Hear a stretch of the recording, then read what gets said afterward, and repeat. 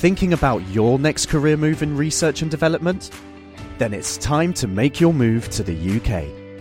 The nation that's investing £20 billion in R&D over the next 2 years. The nation that's home to 4 of the world's top research universities. The nation where great talent comes together. Visit gov.uk/great talent to see how you can work, live and move to the UK.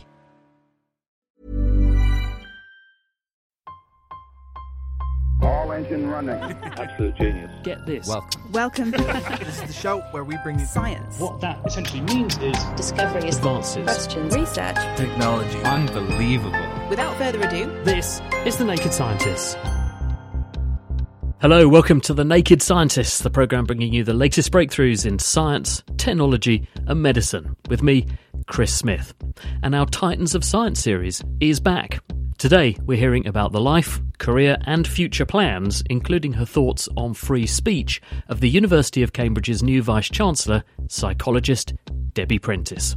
From Cambridge University's Institute of Continuing Education, this is The Naked Scientists.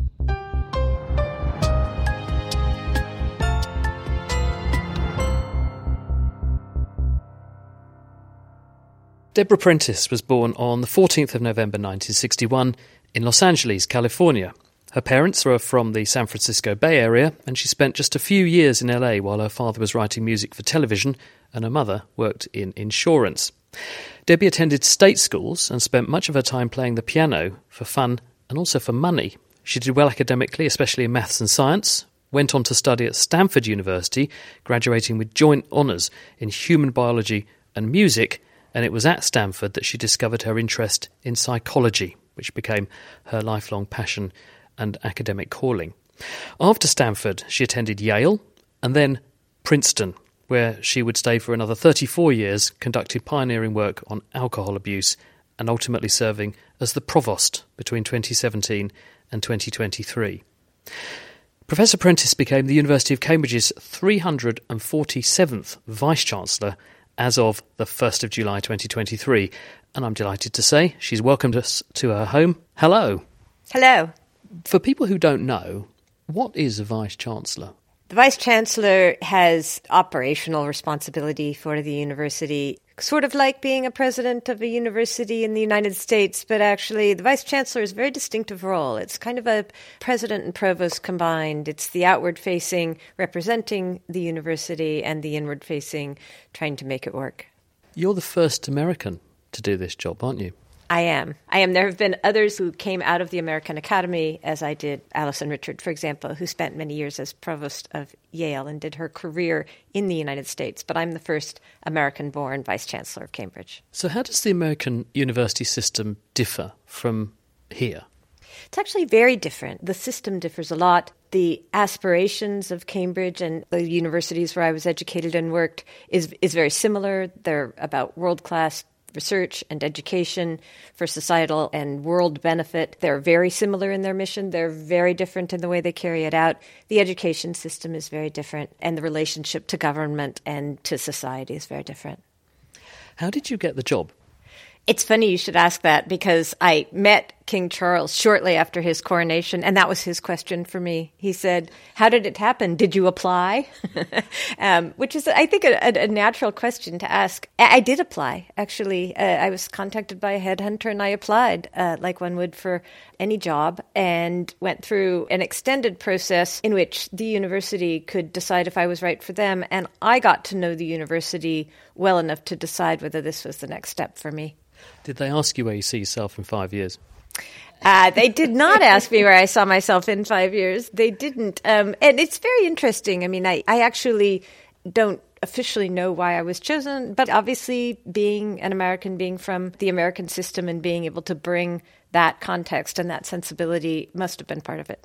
I'll come back a bit more to what you're going to do during your tenure here in a moment, but I'd like to sort of go back to the beginning of your life and start really by asking, if I presented your CV now, the person who's sitting next to me, to, say, the 18-year-old you, as an anonymous CV, would you recognise the person that's now sitting next to me? Would you say, yes, I can immediately pick myself out of the pile?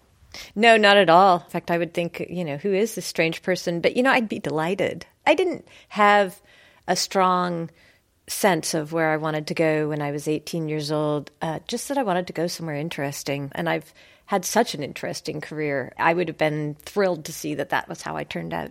Tell us about the early days then. I was raised by my mum alone, really. And so I was always on the lookout for opportunities to make money.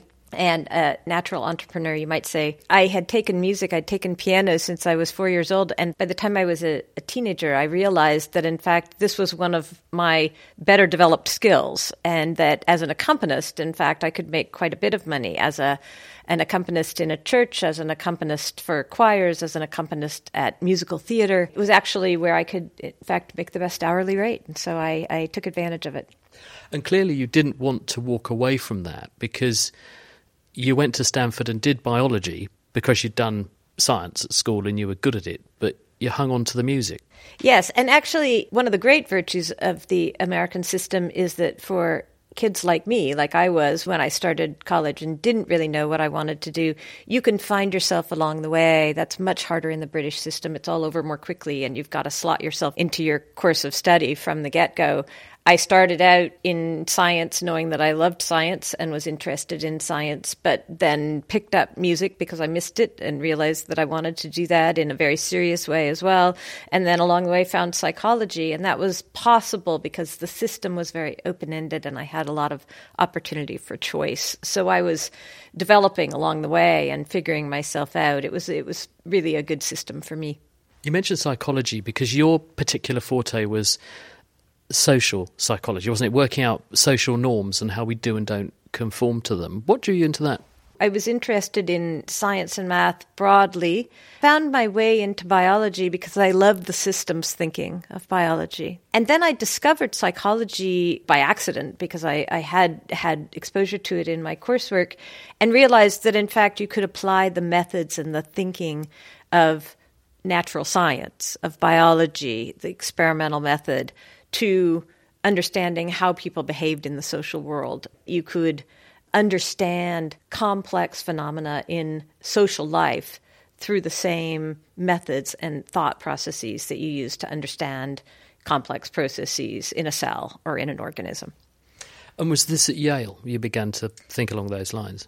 Actually, it was still at Stanford. I was still an undergraduate, and I took about 5 or 6 courses in psychology while I was still an undergraduate, and that's what got me into a PhD program in psychology at Yale. So I actually went to Yale, claiming to know something about psychology when I'd had just a couple of courses and made up a lot along the side. What did you do your PhD on? Really what I was interested in was how do we represent ourselves and how is it like and unlike we represent other people, how we think of ourselves versus how we think of a close friend or how we think of a stranger, trying to get at what is the essence of self. Did you then take that to Princeton straight away? I brought it to Princeton with me, but very quickly discovered Princeton, which was a very different kind of place than Yale. It was a residential campus. It had a very strong social group ethos. There was nothing written down at Princeton. It was all informal social norms. If you didn't know, you didn't deserve to know. And none of the buildings had names on them because if you didn't already know what they were, then you didn't belong there anyway. It had that feel to it. And it was the first time in my life I had ever been in an environment that functioned like the social groups, like the face-to-face groups I had studied in my psychology classes on small groups and how they function and the norms of small groups and the conformity pressures those exist and the ways in which people get their identity from the groups of which they're a part. And it was like this giant laboratory for the study of social groups all laid out before me. And I started chatting with my students at Princeton. All undergraduate students work with academic staff on independent research. I had some fabulous students early in my career who came and were my informants about life at Princeton. And that became then the core of my work.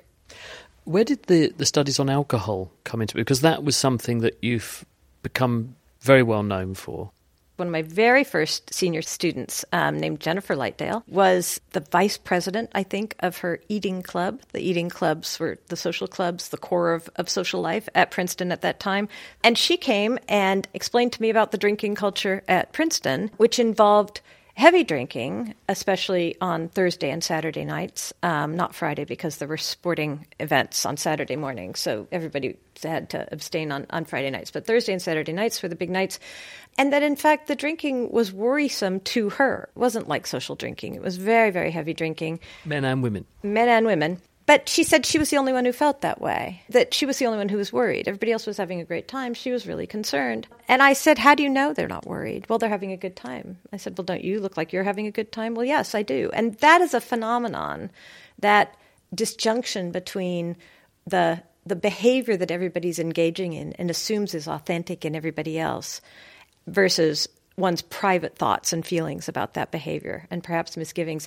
That I recognized as a psychological phenomenon called pluralistic ignorance.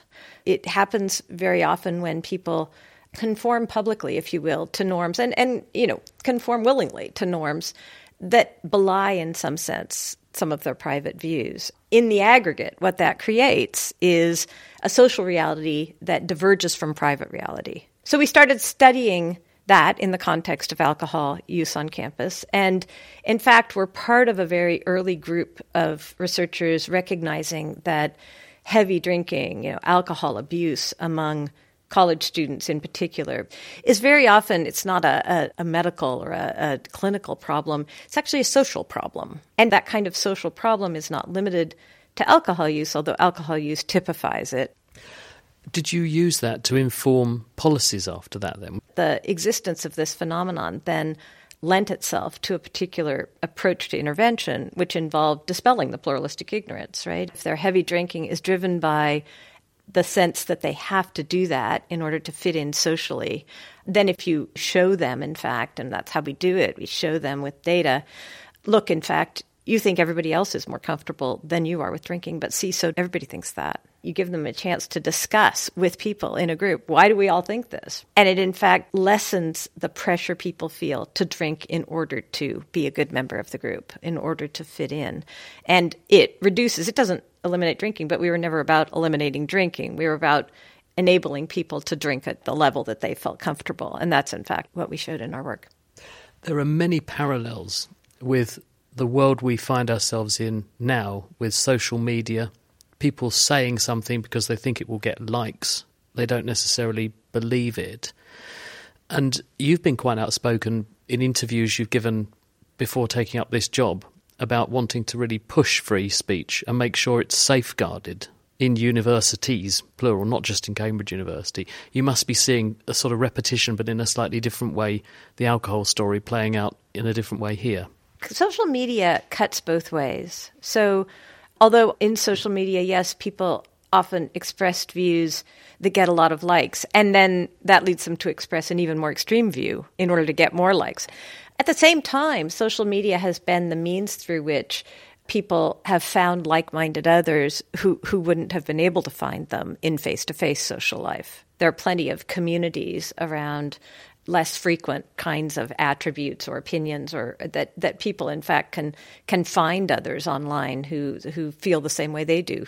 Social media is just another lens through which the same kinds of self-censorship and self-expression phenomena around those. That's really what I'm interested in, is how to get people to express themselves. When do they censor themselves?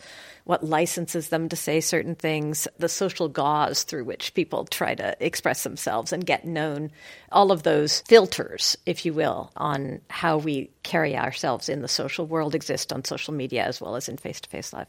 What must we do, though, to make sure that we do safeguard debate and free speech at universities? Because we have seen a pattern in a number of institutions where people have had a view on something and they have had the platform whipped out from under them, and they haven't been able to share their views. And historically, we would have had a debate about these sorts of things. People are rightly, I think, expressing alarm that this means we're not having a sensible debate and a discussion and reaching a consensus. We're just censoring people. Yes, that's right. And so this is one of the things that I've been It's happened at this university. Yeah, it's happened at all universities. I think the pandemic made it a lot worse because, in fact, people no longer had ways that they could express themselves to each other, have an authentic kind of exchange with reactions that they could observe and respond to. It was getting bad already with the polarization that has arisen. There are many things that lead people to self-censor. And I think that the challenges around not knowing who you're talking to, not knowing if it's going to get a positive reception, lead people to hesitate to express themselves, to censor their own views, to look for cues about what kinds of opinions will be acceptable. It's just become very, very difficult, I think, to have the kinds of authentic sharing of views, perhaps half-formed views, perhaps an exploratory conversation to try to get at the truth of something that many of us remember from our college, university days. I remember being able to talk much more freely than I see people able to talk now. So really one of my initial projects here at Cambridge is to look for ways to create spaces to give people experience, listening to diverse views, expressing diverse views. It's not something that people come now to university with a lot of experience doing. When you went to university, and certainly when I went to university, it was still the case that we could probably look forward to, counting on one hand, the number of jobs or roles or careers that we're probably going to have. And I went to an event at Universities Australia a few years ago, and one of the researchers there stood up and she said, the reality is that your average student at university now, the job they're going to spend most of their life doing doesn't even exist yet. And her second point was that you will need many hands to count how many jobs people will probably do. We're moving to a portfolio career type thing. What must universities like Cambridge do to be sufficiently agile so that we are training people with that in mind? I think we have to train people to, in fact, be flexible and agile themselves. And honestly, I think whatever course a student reads, whatever they study at Cambridge, that matters, I think, much less than learning some basic skills to analyze, to read, being numerate, right? Having some basic quantitative and general analytic skills, and then having the confidence and the curiosity and the openness to try new things and to go into new fields. I think we're looking at a situation in which lifelong learning is going to need to be a reality for many people. So learning to learn, learning to love learning, and establishing a really strong foundation and an expectation that, in fact, you are going to change and that change is good and you're going to learn throughout your life, and ensuring that people have the personal and social skills and qualities that they need in order to succeed in that kind of a world. The other change that's been very dramatic in the last about 30 years is that we went from about 5% of the population going to university to 45 to 50% of the population going to university. And now we are perhaps reversing that trend. And people are saying, well, I'm accruing big debts, it's very expensive, it's hard to get services, so perhaps maybe I'll actually go and do an apprenticeship or something. So this whole kind of trend towards higher education is shifting. How are you going to react to that? It's a very interesting trend. There's a similar trend in the United States as well. College attendance is dropping in terms of percentage. I don't think it's necessarily a bad thing. I know the aspiration was 50% of people should attend university. I don't know if that's somewhat arbitrary, right? I'm not sure if that's the right number. I'm not sure there is a right number. I think apprenticeships can be absolutely the right path for many students and for many, many different careers. So I'm not concerned necessarily about the students deciding that university isn't for them. I think the most important thing to us at Cambridge is to make sure that anybody who wants to come, anybody who wants to do this work and who, in fact, has achieved training and skills that they need in order to achieve, I think they should be able to come, and regardless of their means, regardless of their background.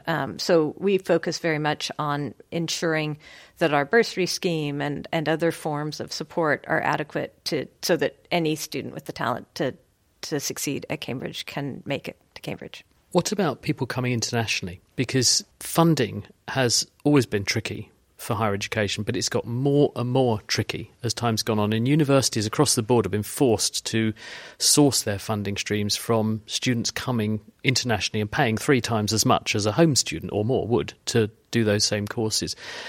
Is there a risk that they are taking up places that home students could have, and therefore we're depriving British students of an education at Cambridge because we're educating the rest of the world, or is that not the case? Our percentage of home students at the undergraduate level has remained fairly constant over time. I mean, it's 80 or 85%. I can't remember, so I shouldn't say a number, but it's the vast majority of our undergraduates are in fact home students. We do take in some international students, certainly because they're extraordinarily talented, and we always take the most talented students in our applicant pools. More of our postgraduate students are international. That's always been true. And we're thrilled to have them. They bring talent, and then they go back, and our impact on the world is all the greater because we've got these incredible students who then fan out into the rest of the world. So I'm delighted to have the international students. We don't have strict numbers driven by a budget model of the number of international students we need to get in. And so we're, in fact, still choosing the best from among our existing pools. We just tend to have more international students in our postgraduate pools compared to in our undergraduate pool. Talking of internationals, you've made some points in the past about perhaps evaluating and reevaluating our relationship with China. Can you elaborate on that?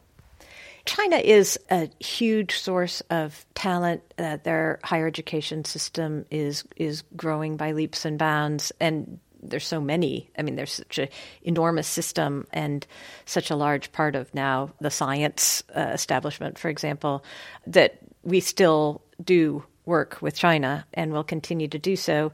Of course, we have to be concerned about our security and the security of our intellectual property and other potential threats that can come from those kinds of collaborations. And so we have robust processes for vetting our engagements with China, with Chinese scholars and Chinese institutions to ensure that, in fact, intellectual property and just the humans involved are operating under secure circumstances. But China's, it's a fifth of the population. If we're going to solve climate change, if we're going to, tackle the world's most difficult problems, we're going to need the smarts, the knowledge, the help of our Chinese colleagues, and we welcome that. A very good friend of mine who used to run radio networks and things said, you're only really effective for your first few years in a job because after that the problems become your friends. So now's your chance to have a good shake-up. Are there any things that you are eager to shake up in your initial tenure? I think your friend is sort of right, although I'm hoping that the problems don't actually become my friends. But there's something to that. There definitely is. For me, coming in, I think Cambridge does have some problems that I hope to solve. They're not existential. Cambridge is actually doing brilliantly, I think, honestly. But that said, it is a huge institution that has come through the pandemic and now difficult financial circumstances in the sector and in the country.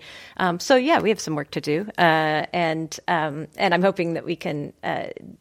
We're trying to improve our employee value proposition, improve what we have on offer for our staff, for example, because we feel we've fallen behind in some areas. The industrial action that we faced is a good wake up call to that. So that's work that's under things like that. Yes, we're tackling, and then some incredible opportunities. Opportunities to bring together all that the university has to contribute to the climate crisis. Opportunities to grow our innovation ecosystem and partner, export it in some sense. Partner with other institutions to grow that nationally in the country. So I see the opportunities are huge, and I want to seize those too. It's not just the problems that I want to solve, but I do want to solve some problems. How about doing more science communication, something we try and strive to do?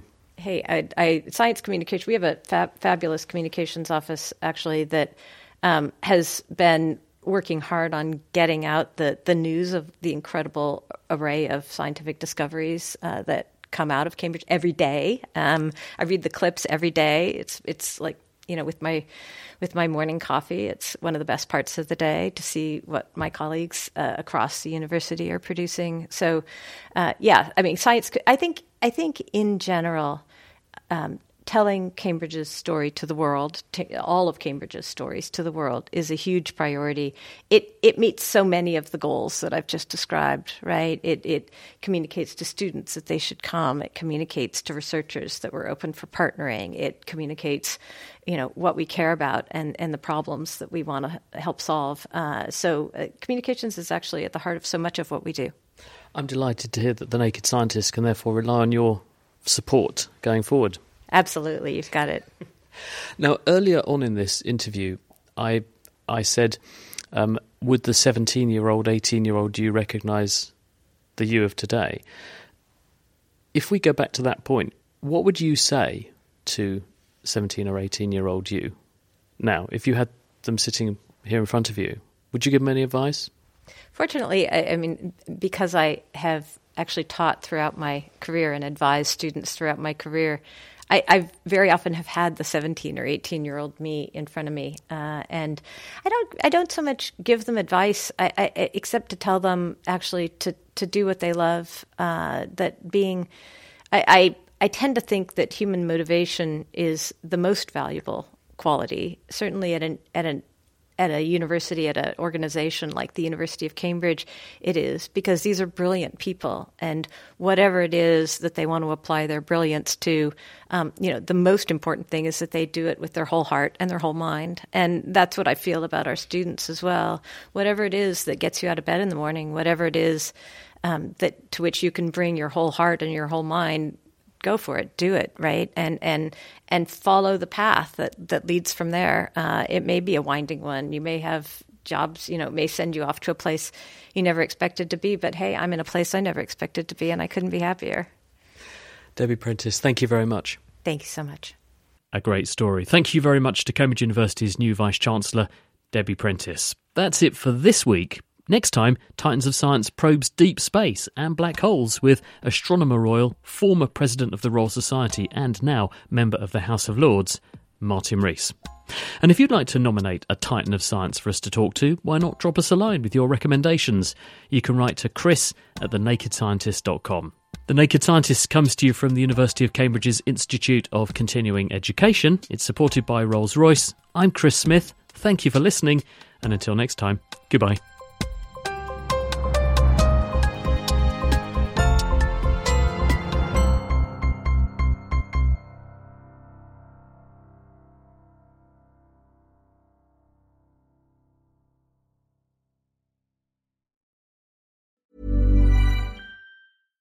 Thinking about your next career move in research and development? Then it's time to make your move to the UK. The nation that's investing £20 billion in R&D over the next 2 years. The nation that's home to 4 of the world's top research universities. The nation where great talent comes together. Visit gov.uk/great talent to see how you can work, live and move to the UK.